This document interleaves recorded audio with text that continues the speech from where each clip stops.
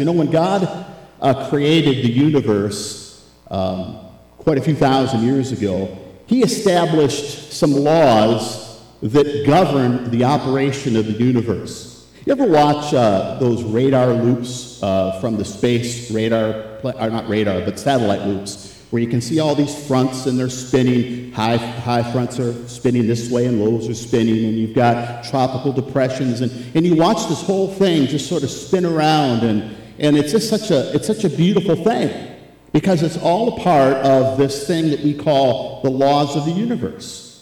And it's not just that, I mean, it extends all the way down into each and every one of our individual lives. Because not only do these laws govern the universe, but it governs the way that we live in this universe. I mean, don't you kind of wonder who the first person was to figure out that you can't jump off a 100-foot cliff? Do you ever think, I'm demented enough to actually think about things like that. I mean, how did they figure it out? Because, the law of gravity existed. But they didn't quite understand it. They knew that when you threw something in the air, it fell down, but I'm not sure that they understood it. But there are laws, and these laws have always been. Every now and then, God will perform a miracle which might disrupt some of those laws just for a little bit of time. But by and large, these laws are in effect, and they guide and they govern our life. They govern everything from atoms to our attitudes, from radar to relationships that we have with each other, from protons to people. It governs everything. But before we talk about the law that we're going to be looking at this morning, which is the law of sowing and reaping, I want to share with you some what we'll call lesser-known laws. In fact, what I've kind of titled this section to be is, Sorry, It's the Law. And I've run into quite a few of these. I don't know if I'm going to do them all. But for example, the law of mechanical repair says this: after your hands become very, very greasy, from working on a car or something, that's when your nose itches. That's a law. You didn't know that, did you? And of course, the law of gravity is not what you think it is. The law of gravity is this: that any tool or bolt or screw or nut that you drop while you are doing work is going to roll to the most inaccessible place. That's the law of gravity. The law of probability says this: if it's probable that somebody is watching you, they will be watching you when you do the dumbest thing. Yeah, it's like, how many of you are like me when you fall down, you stand up, and the first thing you do is look around to make sure that you know who's actually watching? And certainly, they don't see you when you do the good thing. They see you when you fall, when you hit your head on something, that's when they're watching. The law of random numbers says this, and I've had this work for me. If you ever dial the wrong number on the phone, why is it that somebody always answers? It's never busy. It never goes to voicemail. Somebody always answers. Well, that's the law of random numbers. The doctor's law, I think all of you have seen this in effect. If you're sick and you call the doctor, you get well before you go to the doctor. If you don't call the doctor, you stay sick. So I guess what do we learn from that? We'll just call the doctor, I guess, and then we get better. Now, this law of variation, I've seen this at work too, because it works for me. Whatever line you are in the grocery store, or whatever lane that you are in on the highway, as soon as you decide to change that line or that lane, it suddenly begins to move faster. Sometimes when I'm in a short lane and somebody gets behind me, I'll even say to them, this is probably not a good lane for you. Because as soon as I get in it, this thing is going to come to a halt. Just believe you me, it's going to happen. Well, that's the variation law. Law of the bath. Now, I don't take baths, as you can see. But when you immerse your body in water for relaxation of any kind, that's when the phone rings. That's the law of the bath. The law of close encounters says that the probability of meeting somebody that you know increases dramatically when you're with somebody that you don't want to be seen with. Now, I don't know if you've had that experience, but it could be true. Of course, the law of result. Who hasn't had this happen? When you try to prove to somebody that a machine doesn't work, it always does. Yeah, I tried to get my lawnmower fixed one time. It just purred like a kitten. Got it home. Law of biomechanics says this: the severity of the itch is inversely proportional to your reach. Think about it. Any itch that you can reach isn't very bad. It's the one you can't reach that drives you bananas. That's why I have back scratchers everywhere, so I can get them all. The law of the theater says that at any event, people whose seats are furthest from the aisle always get there last, and they have a weak bladder, because they always have to go to the bathroom. Speaking of weak bladders, the coffee law. It says this: as soon as you decide to sit down for a nice hot cup of coffee and just enjoy it, something will happen to take you away from it so that when you come back, it's cold. It's just the way, it's the coffee law. And of course, that's why iced coffee was invented in the first place. You got to do something with that cold coffee. Murphy's Law of the locker room. I don't know how many of you hang out in locker rooms, but if you go to a health club or fitness club, or if you're in gym class, this law says this: if there are only two people in that entire locker room, their lockers are next to each other. And it is. It's absolutely true. Watch it next time. Law of physical surfaces says this: that the chances of an open-faced jelly sandwich landing face down is directly correlated to how much your carpet costs. You know, if it's junk, always lands bread down. If it's brand new, jelly down. The law of logical argument says that anything is possible if you don't know what you're talking about. That one you might want to write down, because I like that one. I live my life by that law. Brown's law of physical appearance: if the clothes fit, they're probably ugly. Now, not for guys. Guys don't care. It's only girls. When something fits them, they don't like it. It fits them, but they don't like it. Oliver's law of public speaking: a closed mouth gathers no feet. I wish I'd learned that, but I just don't know. Wilson's law of commercial marketing strategy: as soon as you find a product that you really like, they stop making it. All right. Well, that's enough of those laws, okay? Because those aren't really laws. They're just weird coincidences, strange things that happen. Let me give you the definition of a law.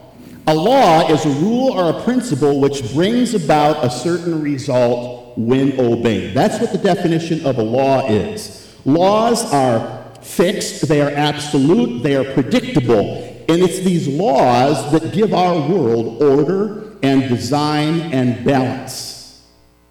Not only does nature operate according to these laws that God has put in place, but obviously so does our spiritual life. I think sometimes we look at our spiritual life as something totally different. We think that it operates according to a different set of principles. But our spiritual life also operates according to laws that God has put into place. Of course, it started out in the Ten Commandments when God from Mount Sinai gave the children of Israel his law, the law of God. We see even in our country today, we're supposed to live in a nation of laws, and these laws are designed to secure our safety, our protection, and our prosperity. Now, some would say that those laws are beginning to diminish in our nation today. And as a result, there's unrest, there's chaos, perhaps. But that's how desperately even a nation needs to have laws. But ultimately, whether we're talking about the Ten Commandments or the laws of the land, ultimately, we're talking about Scripture being God's law. The laws of God. In fact, a couple of times in Scripture, one being in Psalm 1:2, the other time in James 1:25, Scripture is referred to as the book of the law. These things are law, is basically what it says. One of the most important of the spiritual laws, I believe, is the one that we're going to discuss today. And that's the law of sowing and reaping. It is a law that if we forget about it, if we sort of just pretend it doesn't exist, it's going to harm our life or deprive our life in a very real way. Well, let me give you just a little synopsis of this law according to what St. Paul wrote in the book of 2 Corinthians 9:6. He says, "Remember this, whoever sows sparingly will also reap sparingly. Whoever sows generously will also reap generously." So in a nutshell, there we have the law of sowing and reaping, and it works. You ask any farmer, you ask any investor, you ask any believer, you ask any parent, that if that's what you do, if you sow sparingly, yes, you are going to reap sparingly, but if you sow generously, you're going to reap generously. It's a law. It works that way. He goes into a little bit more detail of this law in the book of Galatians 6. And I believe that's what I put in your notes, and you can follow on the screen as we read our text for this morning, Galatians 6, verses 7 through 9. Paul writes this, "Do not be deceived. God cannot be mocked. A man reaps what he sows. The one who sows to please his sinful nature, from that nature will reap destruction. The one who sows to please the Spirit, from that Spirit will reap eternal life. Let us not become weary in doing good, for at the proper time we will reap a harvest if we do not give up." There is a ton of life material in this passage, but I've reduced it down to about 5 very simple principles that we have to understand and practice in our lives when it comes to the law of sowing and reaping. The first principle is very simple. We reap what we sow.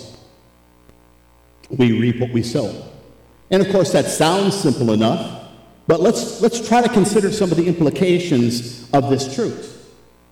I think all of us know that the basic law of physics says this. It says for every action there is an equal and opposite reaction. That's the law of physics. And of course, what that means to us and to this law of sowing and reaping is that we get out of life what we put into it. We get out of life what we put into it. Now, I know that sounds rather, kind of worldly or humanistic. And it does work that way when it comes to human and flesh elements, but it's also a spiritual principle. That we get out of things what we put into them. Now, that does not mean that all of our human experience is the direct result of our own personal action. I mean, think about this. Original sin did not come from you, did it? It is a reaction from Adam and Eve.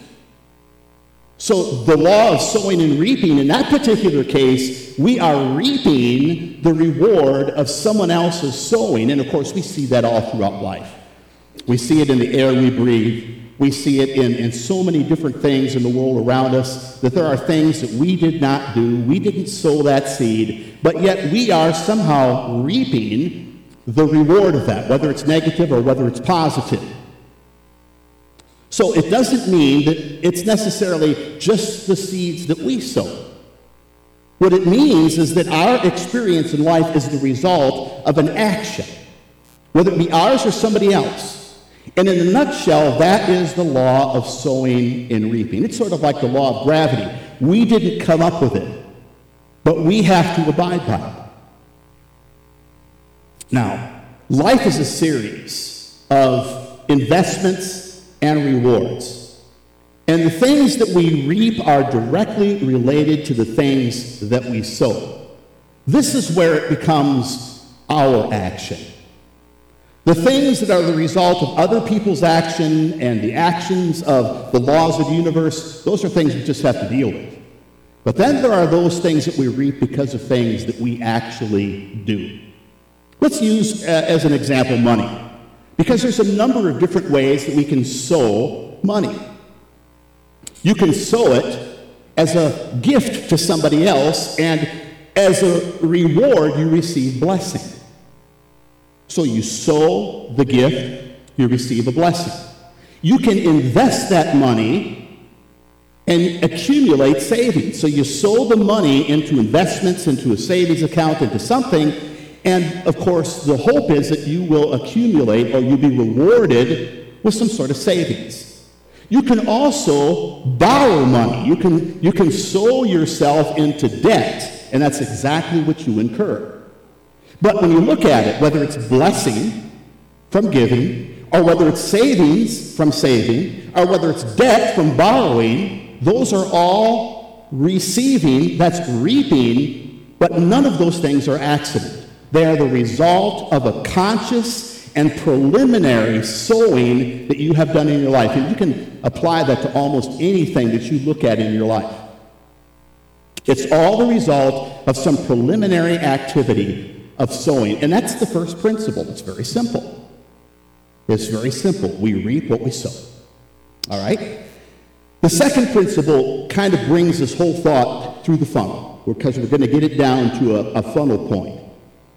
And that is, we reap the same kind that we sow.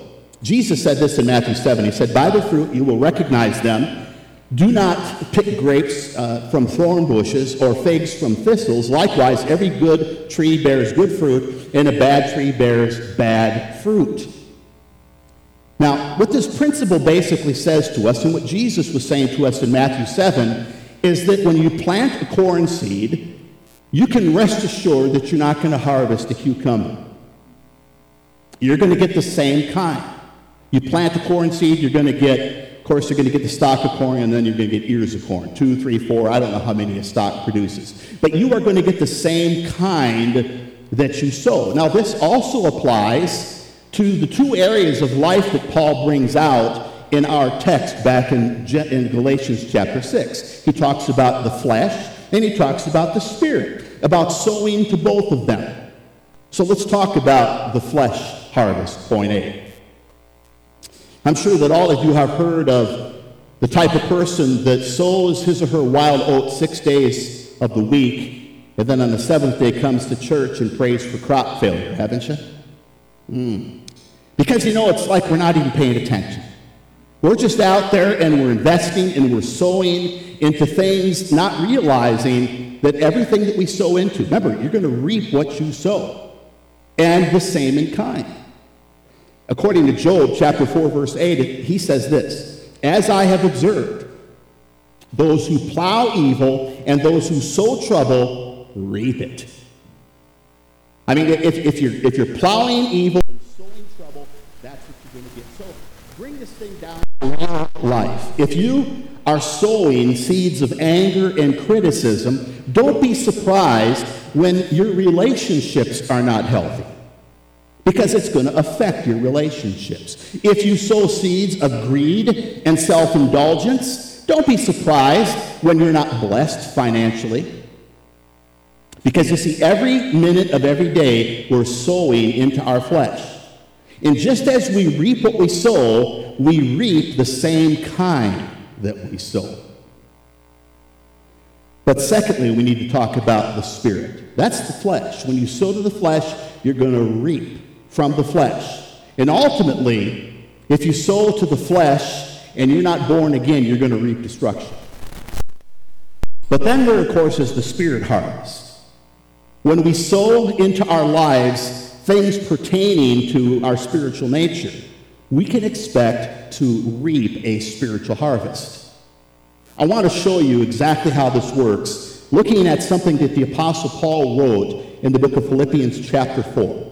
Now follow along with us, because this first part we know. We've perhaps even memorized this. It says, "Whatever is true," Philippians 4:8. "Whatever is noble, whatever is right, whatever is pure, whatever is lovely, whatever is admirable, if anything is excellent or praiseworthy, think about such things." Normally we stop there, but read on in verse 9. "Whatever you've learned or received or heard from me or seen in me, put into practice." Now look at what the clincher is. "And the peace of God will be with you." All of that is sowing up until that last verse, the last part of that last verse. "And the peace of God will be with you." That's the harvest. That's the reaping when we sow spiritually. When we fill our minds and we fill our hearts with the Word of God, with Christian fellowship, with obedience to God's Word, we are going to reap a harvest of some of the deepest peace that is imaginable, and that is God's peace. You see, whether we realize it or not, whether you're thinking about it or not, you are constantly sowing. You're sowing into your flesh, you're sowing into your spirit, and not only do we reap what we sow, but we will reap the same kind that we sow. Sow a corn seed, you're going to get corn stalk. It's the same kind.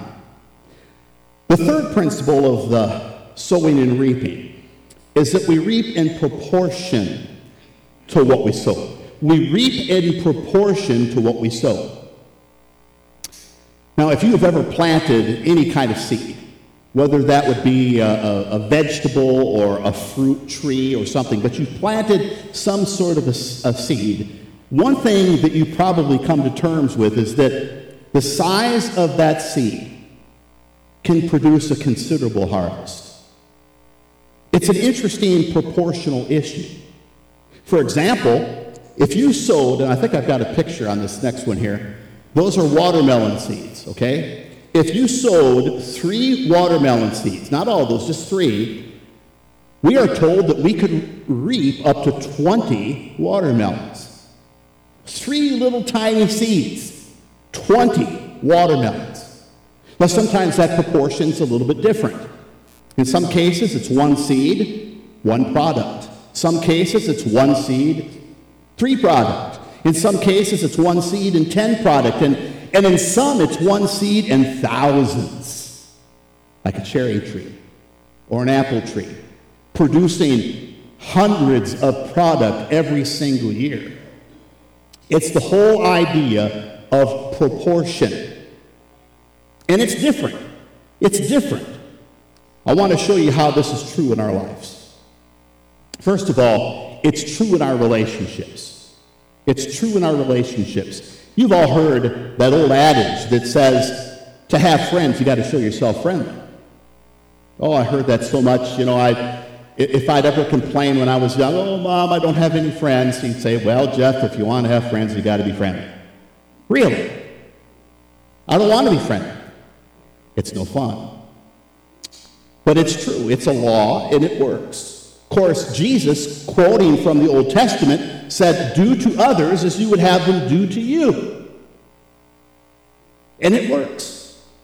If you're kind to others and you plant certain seeds, you're going to receive a reward, a harvest. Now, there is no doubt, and I think all of you have seen this work, that a little bit of kindness and a little bit of empathy and a little bit of patience can go a long, long way when it comes to building strong relationships, whether it be family or friends or church, sowing some positive seeds. But you know, sometimes we look at our lives and we realize that we're surrounded by people that are negative, or people that gossip, or people that are cheaters. And we wonder to ourselves, where have these people come from? How come all my friends are so negative?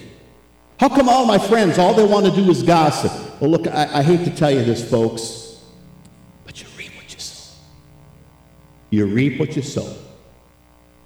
It's no accident when these people gravitate toward us, because we are sowing those kinds of seeds. And that's why we are reaping the kinds of friends that we reap. That's why we're surrounded by the kinds of people that we're surrounded with. It's no accident. It's the law of sowing and reaping. And if you want to change the numbers, if you want more positive friends around you, if you want friends that are going to respond in a great way to you, and they're going to love and they're not going to gossip and all, you need to sow those kinds of seeds. Don't be a gossip. Don't be negative. Sow different kinds of seeds. I know you don't like to hear that, but it is true. I've noticed in my years in ministry that there are certain individuals that gossipers will gravitate toward. And I've always wondered why that is. Well, it's because some of us sow those kinds of seeds and others don't.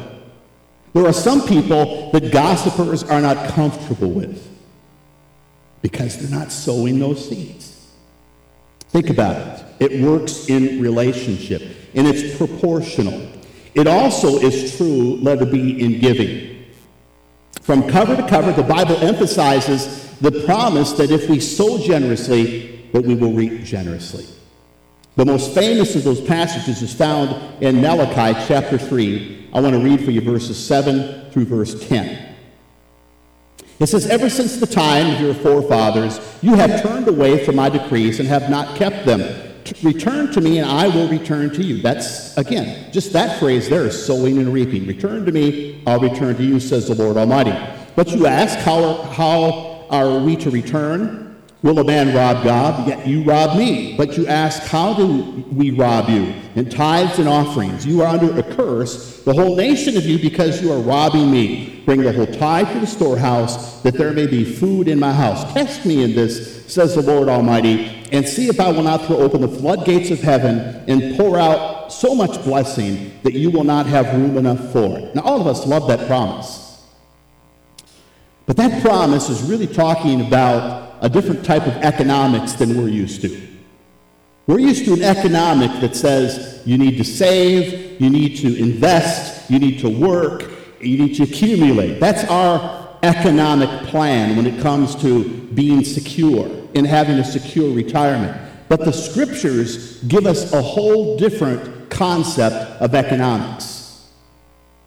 It's investing in the kingdom. It's laying up treasure in heaven, as Jesus said. And look at something else Jesus said in the book of Luke chapter 6. He says, give, and it will be given to you. Good measure, pressed down, shaken together, running over, will be poured into your lap. For with the measure you use, it will be measured to you. So, what we're promised here is that in the area of our relationships and in the area of giving, that we will reap in proportion to what we sow. It'll be proportional. Sometimes 1 to 1, sometimes 1 to 2, sometimes 1 to 6, sometimes 1 to 1,000. I don't know how those proportions are figured out, but God has the standard made. Number 4, we reap in a different season than we sow. I think we've all discovered this. You go out and plant those seeds, and it takes time. It just takes time. When I was little, I used to think it was just going to happen right away.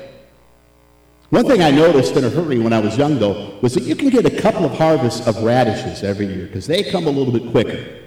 But be that as it may, our text reminds us in verse 9 of Galatians 6, it says, at the proper time, you will reap. At the proper time. In the King James, it says, in due season. So this concept contains some different elements to it. This principle of reaping in a different season has some elements here. The first is what is called the promise. There's the promise in this principle that you will reap in a different season. And the promise is this. When the farmer goes out into his fields in the spring and he plants a seed, he is staking his life on the promise that what he plants is going to produce a harvest in the fall. When a parent raises his or her child in the fear and admonition of the Lord, they are staking their life on the promise that when they instruct their child, that their child is going to grow up and turn to the Lord. When a young worker sets aside a couple $100s a month and puts it into a retirement fund or an IRA, they are counting on the promise that when they retire, they're going to have some capital. That's the promise of sowing and reaping. That's the promise of the law. And it doesn't happen right away when it comes to investments or raising your children or whatever it might be. It doesn't happen immediately. It takes time. There's a germination process. There's this process of growth. And so there is a time difference. I think all of us have noticed. So that's the promise. If you will sow, you will reap in due season. But there is also a caution as well as a promise to this particular principle.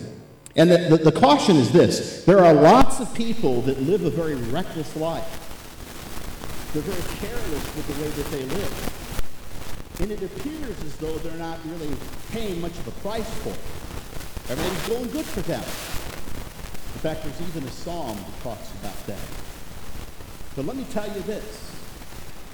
They will live to see a day where they regret it as that lifestyle catches up to them later on in life. And this is a caution when it comes to the law of sowing and reaping, that every reckless and careless seed that we sow will reap a harvest. Maybe not today, maybe not tomorrow, maybe not next month, maybe not next year. But eventually it will. So there's a promise there that we will receive a harvest in due season, but that's also a caution that we will reap a harvest in due season. And it's also an expectation. It's an expectation. Because it's not happening now. We're making the investments now. We're planting the seeds now. And why are we doing it? We're doing it in expectation that in God's proper season, it's going to bear a harvest. Not in our time, not when we think it ought to happen, but in God's time and His goodness. The final principle of the law of sowing and reaping is that we reap if we persevere. We reap if we persevere. You see, when it comes to this particular law, the law of sowing and reaping, this is really where the rubber hits the road. Back in Galatians 6:9, it says, if we do not give up, that's the kicker. You will reap what you sow if you don't give up. Now, perseverance has always been an issue for us as human beings. We're not the most persistent of creatures. There are principles of perseverance that are talked about in Scripture over and over again. In fact, I threw a couple of them out for you this morning as they're up on the screen. The first is Matthew 24:13. He who stands firm to the end will be saved.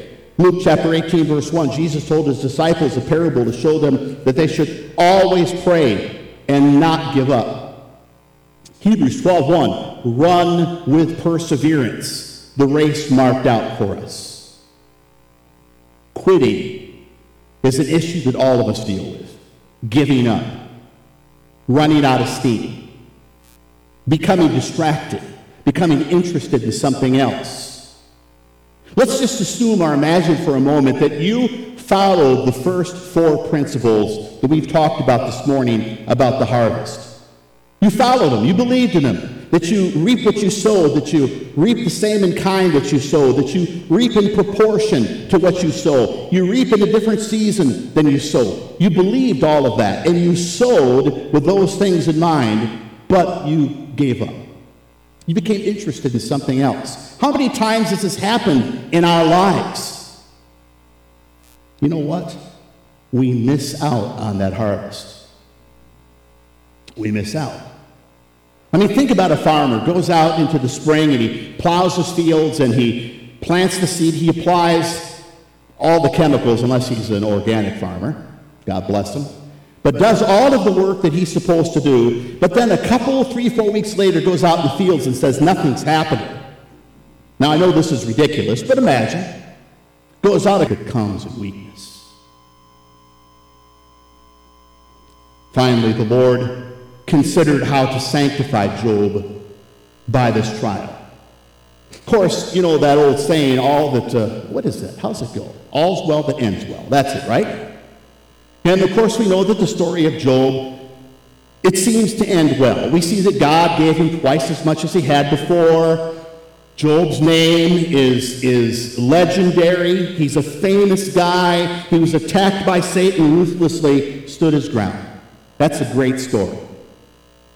I mean, if you think about it, Satan did everything he could to make Job a laughingstock, to make his name terrible, like Judas. I mean, you think of Judas, you think of somebody who was attacked by the enemy and the enemy won. But Job, no. Job was the one who withstood.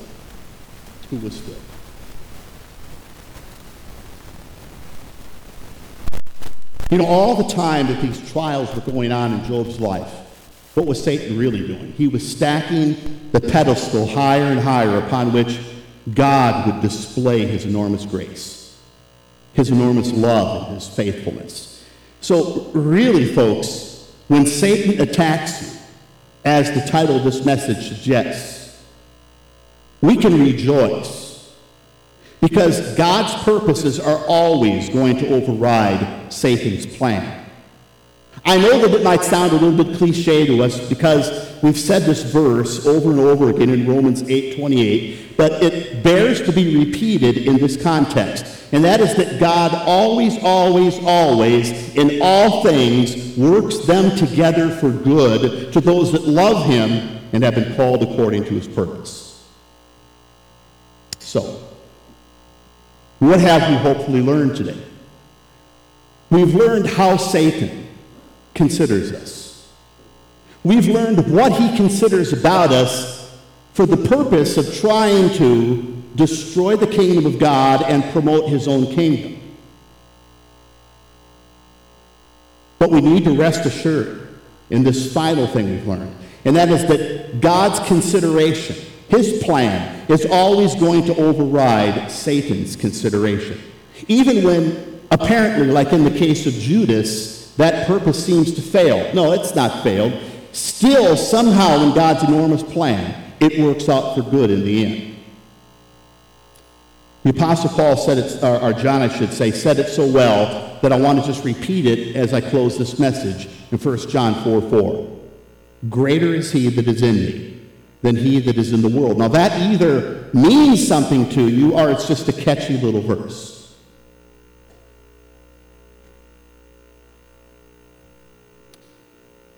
Let me level with you. We've all been through trials. We've all experienced attack from Satan. I have multiple times, and so have you. And if we're honest with each other and honest with God, we will realize that it was through those attacks, in our response to them, that we experienced the greatest pleasure, the greatest joy that there is. Now, some of you might just say, I don't know what you're talking about, Pastor. Every one of my experiences with trials and tribulations and attacks has just been miserable. I couldn't wait for it to end. Well, no kidding. I mean, really. But even so, if you will dare to take things just a little bit deeper when you're under trial and under attack,